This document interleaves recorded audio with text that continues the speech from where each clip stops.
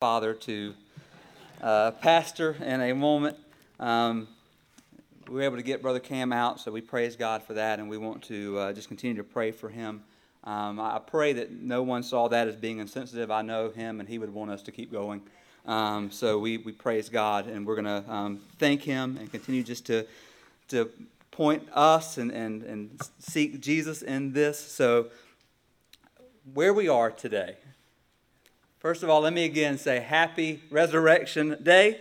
Today marks the central confession of the Christian faith. Christ is risen. He is risen indeed. Or we say it this way, the tomb was empty so that we don't have to be. So the tomb was empty so that you and I don't have to be empty. And we are here this morning because we believe that Jesus Christ literally and physically was resurrected from the dead. We do not believe that this was an analogy. We do not believe that this was a metaphor. We are not here celebrating this morning that Christ got up when he was knocked down so that we can get up too. That's not what we're here celebrating. What we believe is that Jesus Christ was physically and literally killed.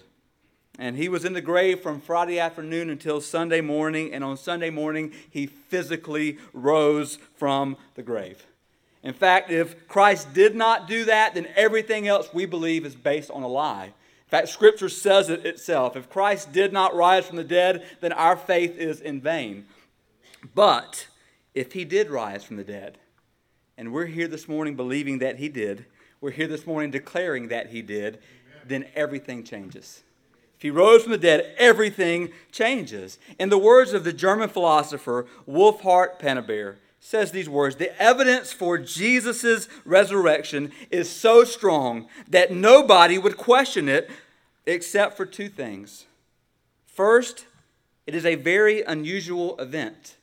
So we'd give him that. It's unusual to say that a dead man lives, but that's what we are here saying. But then second, if you believe it happened, you have to change the way you live. If you believe it happened, you have to change the way you live. And that's an amazing truth for us to begin and for us to consider this morning as we begin. But that is not the direction that we're going this morning. We're not going to spend our time looking at evidences of the resurrection, although we could. Instead, what we're going to do is we're going to zero in on a claim that Jesus made that had some amazing ramifications for that first Easter Sunday, and it's a claim that has the same ramifications for us even today. If you have your Bibles, I'm going to invite you to open to John chapter 11, and we want to encourage you to follow along so that you know that we're not making any of this up this morning. This is straight from the Word. And if you are new this morning, we are 7 weeks into an 8-week series where we are walking through the I am statements of Jesus in the Gospel of John. And what we've said is that we want to wrap our minds around not just what Jesus has done, we want to wrap our minds around who he is. And believing that if we understand who he is, then it will strengthen our faith to even believe more what he has done and what he will do. So that's what we've been doing. And the statement we're going to dive into this morning is Jesus says, I am the resurrection and the life. It's actually the fifth of the 7 I am statements where Jesus uses the personal name for God, I am. Then he attaches an idea to it to point people to the fact that he is God. So that's the whole point. And we rework the order a little bit, taking these statements out of order so that today on Easter Sunday we could celebrate, or as we celebrate the death of death, we could lift high Christ as the resurrection and the life. So I'm going to ask you this morning, if you're able, to stand as we honor God's Word. We're just going to read John 11, verse 25. And then we're going to skip around a little bit in this chapter. But it says this, Jesus said to her, I am the resurrection and the life. Whoever believes in me, though he die, yet shall he live. Let's pray. Father, we come before you on this day, believing, declaring that a dead man lives. And because he lives, we can face tomorrow. We can face eternity. We can face forever because he lives. And Lord, we just pray today that through your living Son, through your living Word, through your Holy Spirit, that you would speak into the hearts and lives of people today in this room as only you can. God, fill our hearts with hope, fill our hearts with joy, fill our hearts with truth as we look to you, oh God. We pray these things in Jesus' name. Amen. You may be seated. So just Think about this. When we come to John chapter 11, there is a whole lot that's happening in this chapter. You have a man named Lazarus who is sick. You have his sisters, Martha and Mary, reaching out to Jesus for his help. At the same time, the disciples are clueless and they're scared, which is the ongoing theme of their lives. Then you have the crowd that's gathering around Mary and Martha. They're hostile at worst and they're skeptical at best. So this is a lot going on. And then in the midst of all of John 11, death seems to reign. Death is haunting this whole chapter. And from the beginning of John 11, Jesus doesn't respond like those who know him think he should. But he does respond in a way that allows us to know who he is. So let's unpack this morning three amazing claims, three amazing truths concerning Jesus as the resurrection and the life. The last one is you're going to be expecting, but the first two might be a little different. So I just pray that you would just see this beauty this morning. But the first truth is this: as the resurrection and the life, Jesus is showing his unusual love for us.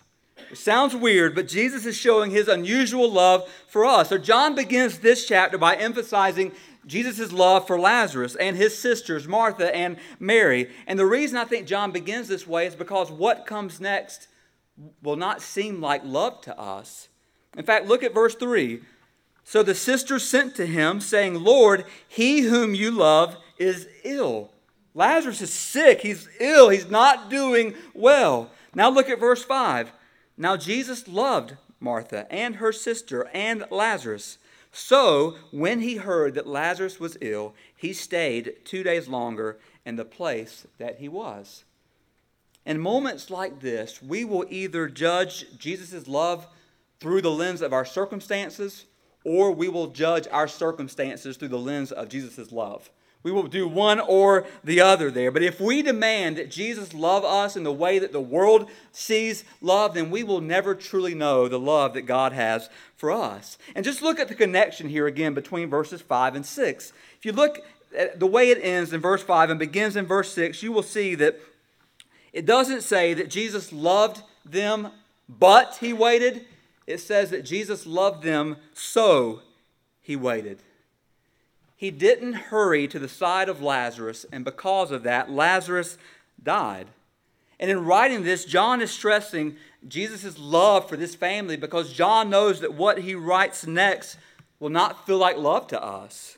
Few human beings think of love like this. We think of love as rushing to the scene of what is going on. And John wants us to ask the question, how is it loving? How is this love? How is it loving to say that Jesus loved them and yet he waited?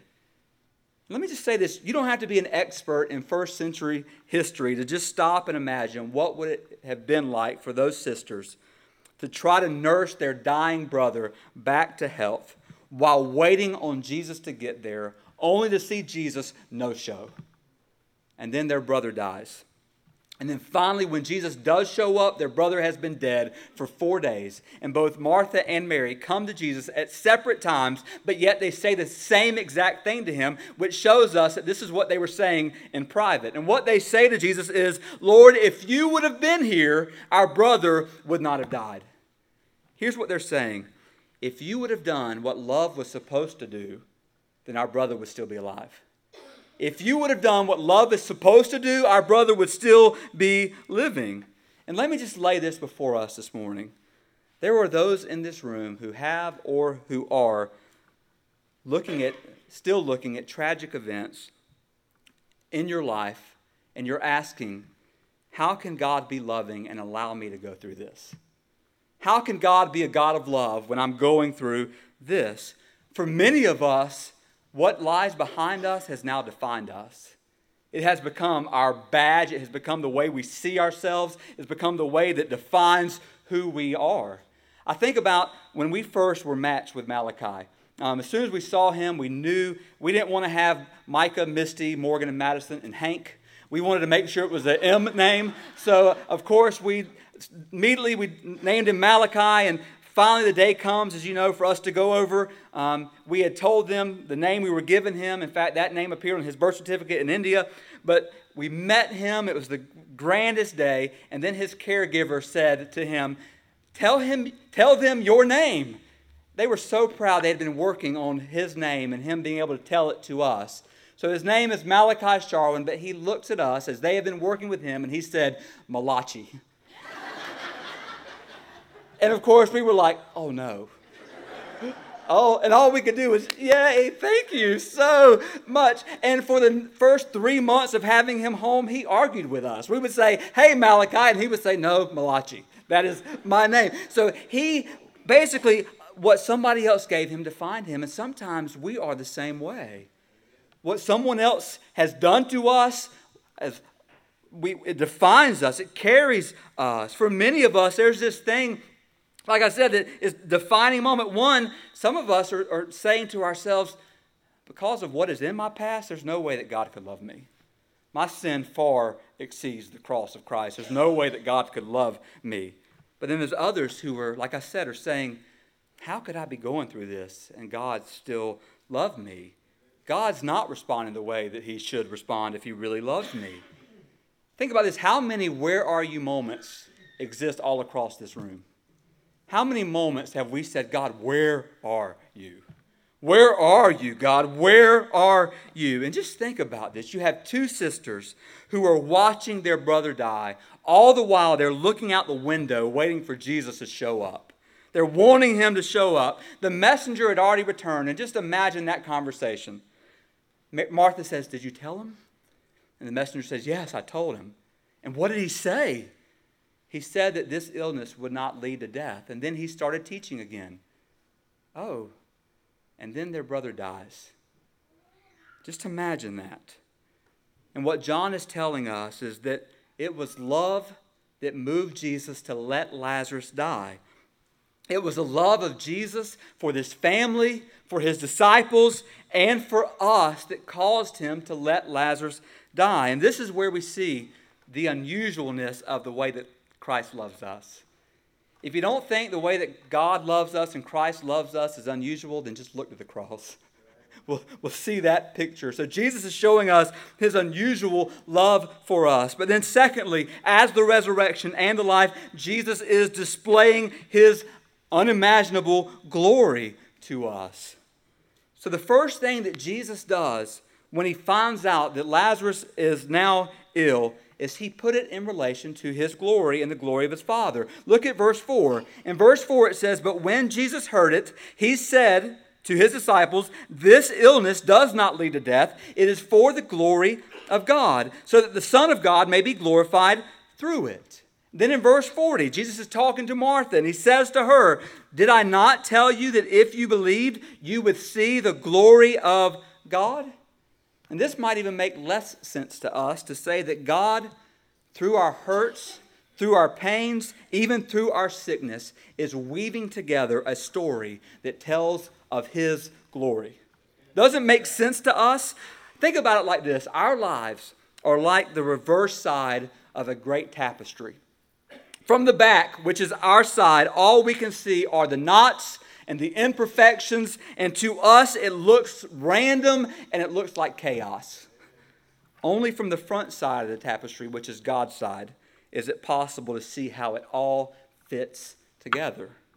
On our side, things feel like they're out of control. On our side, it seems like chaos is reigning. Yet on God's side, there is a beautiful picture that is being formed that will be for our good and that will be for God's glory. So Lazarus' illness is not just about pain, although it's painful. It's not just about death, although he would die. This illness is mainly about the glory of God and the glory of his Son. In fact, let me say it this way. We must see that Jesus' love for us is not a love that leads him to spare us from every pain, every suffering, and even death. That's not what Jesus' love means. What Jesus' love means is that he loves us by giving us what we need most.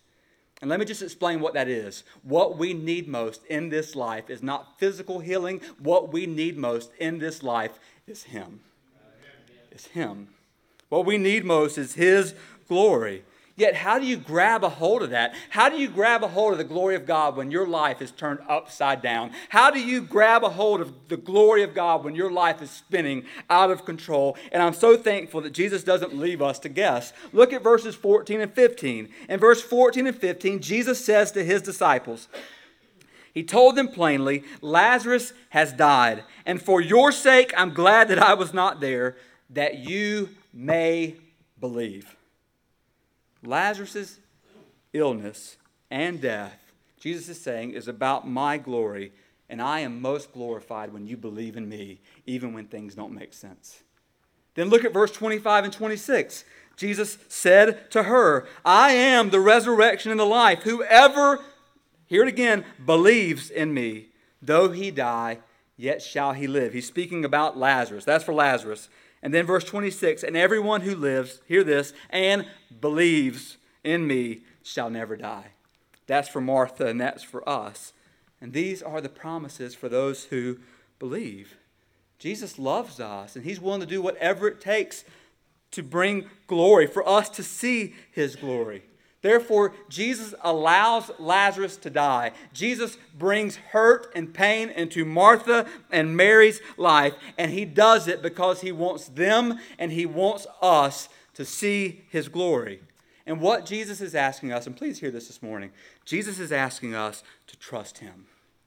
To trust him. To trust that he is good and to believe that he is weaving a story of his glory, even if it involves pain, and believe that he is doing it for our good. He's doing it for our good. And I know maybe if you're in the middle of it right now, maybe you're saying, but I don't see the story.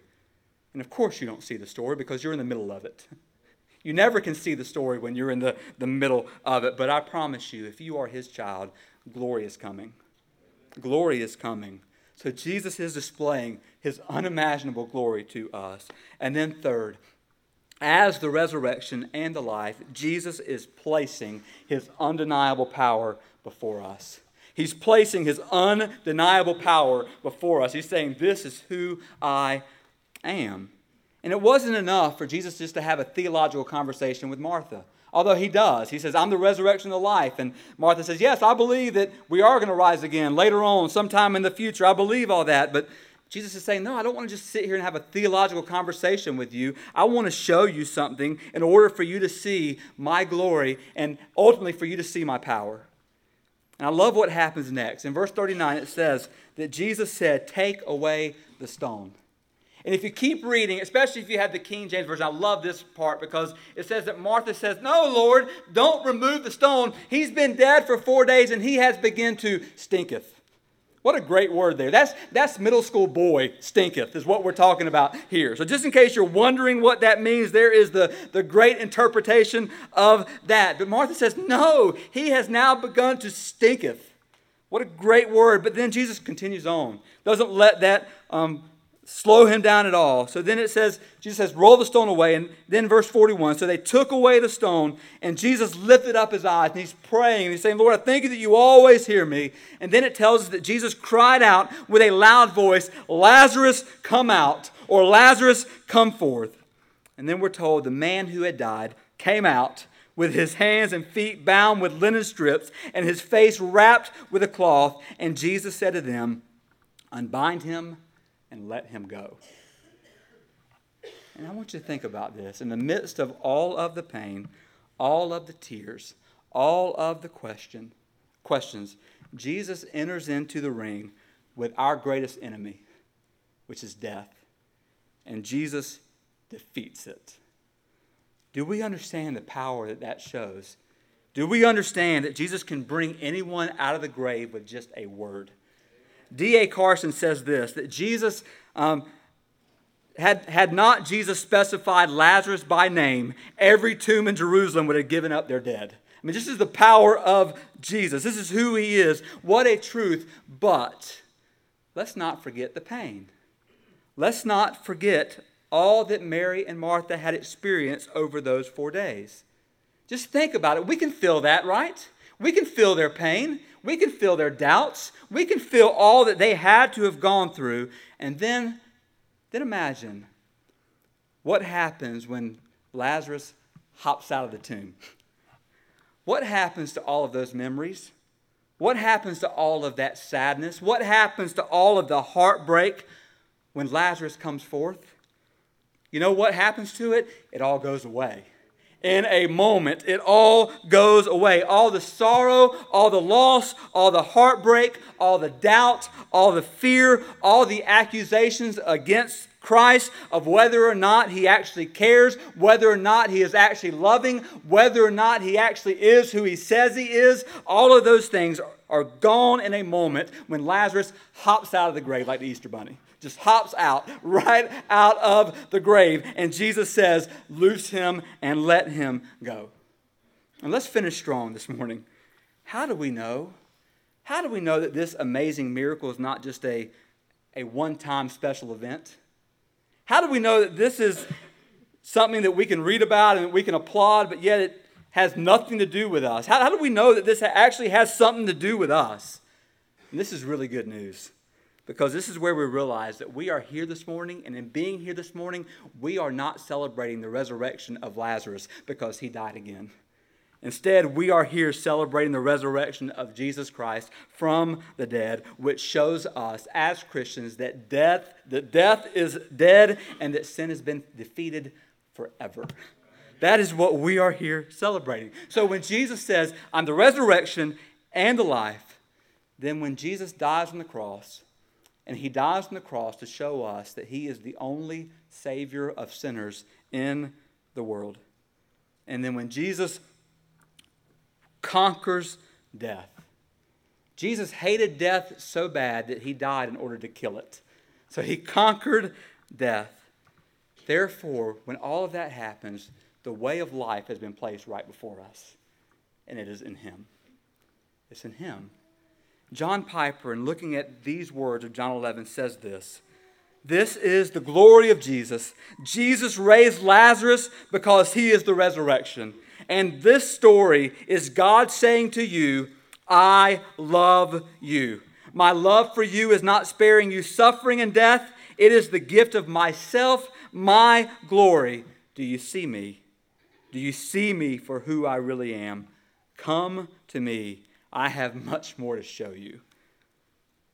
The question this morning for us is, do you want true life? Do you want full life? Do you want abundant life? Do you have that? If you do, then let me tell you, if you're here this morning, you don't have that life, then stop looking to yourself for it. Stop looking to other people to give it to you, and instead start looking to Jesus. He is the resurrection and the life. Whoever believes in him, though we die, yet shall we live. Yet shall we live. So what do we do this morning? Here's what we do. We look to Jesus by believing in him, and then we believe in him by looking to him. So we look to Jesus by believing him, and then if we want to believe, we keep looking, and we keep looking. Do you see who he is today? Do you see him today as the resurrection and the life? If not, will you see him today as the resurrection and the life? Will you see him who has the power over life and death in his hand, in his word, in his very life to lay down and to take it up again? Oh, that we would see it. We are about to enter into this time of invitation where we ask that whatever God is telling us to do, that we would do it. But the statement this morning is this: if you are here and you have never trusted in Christ as your Savior, we would implore you, beg you, urge you, because of the grace of God, to turn away from trusting in yourself. You can't save yourself. I'm living proof you can't. No matter how good you think you are, or how many things you think you can do, you can't do it. So we look away from ourselves, and instead we look to Jesus, who has done it all for us. And we trust and believe and receive what he has done for us. So I'm going to ask you to stand this morning. I'm going to ask the musicians to come forward as we prepare this time of invitation. And we ask, if God is speaking to anyone in this moment, that you would do what he says. The Bible says where the Spirit of the Lord is, there is freedom. So there's freedom here today. Now let's pray together. Father, we thank you, oh God, for who you are, you've showed us yourself in your Son, Jesus. You've showed us how much you love us, even if we can't wrap our heads around it. You show us, God, how glorious you are and that you are working all things for our good and ultimately, God, for your glory. Even when they don't make sense, God, we believe you. We trust you to know that glory is coming. And then we know, Father, that you have, through your Son, placed your power before us. And your word says, God, that the same power that raised Jesus from the dead lives in us. God, we praise you for that. We can't even wrap our minds around that. But I pray, Lord, in this moment, for any in here who don't know you, that today would be the day of salvation. Today would be the day, God, that they no longer ignore you. They no longer look past you or try to look around you. But they have to come to you as the resurrection and the one who gives life. God, give life today. Lord, I pray for others in this room today who are believers, but right now in this moment, somehow their lives are being defined by something else. By their own failure, by circumstances and difficulties that have happened to them. And that has become the defining thing in their life. And I just pray, Lord, that you would show them in this moment that that is not what defines them. You define them. Your relationship, God, with them defines them. Your power over that circumstance defines them. And you are working it even now together, God, for good. Help us to believe that today. Help us to trust that today. Lord, when we can't see it, when it doesn't make sense, Lord, we trust and know who you are. And you are good. You're good. Your mercies endure forever. Thank you for loving us. Thank you for sending your Son to do what we could not do. Thank you for salvation. In his name, we all pray, amen. Amen.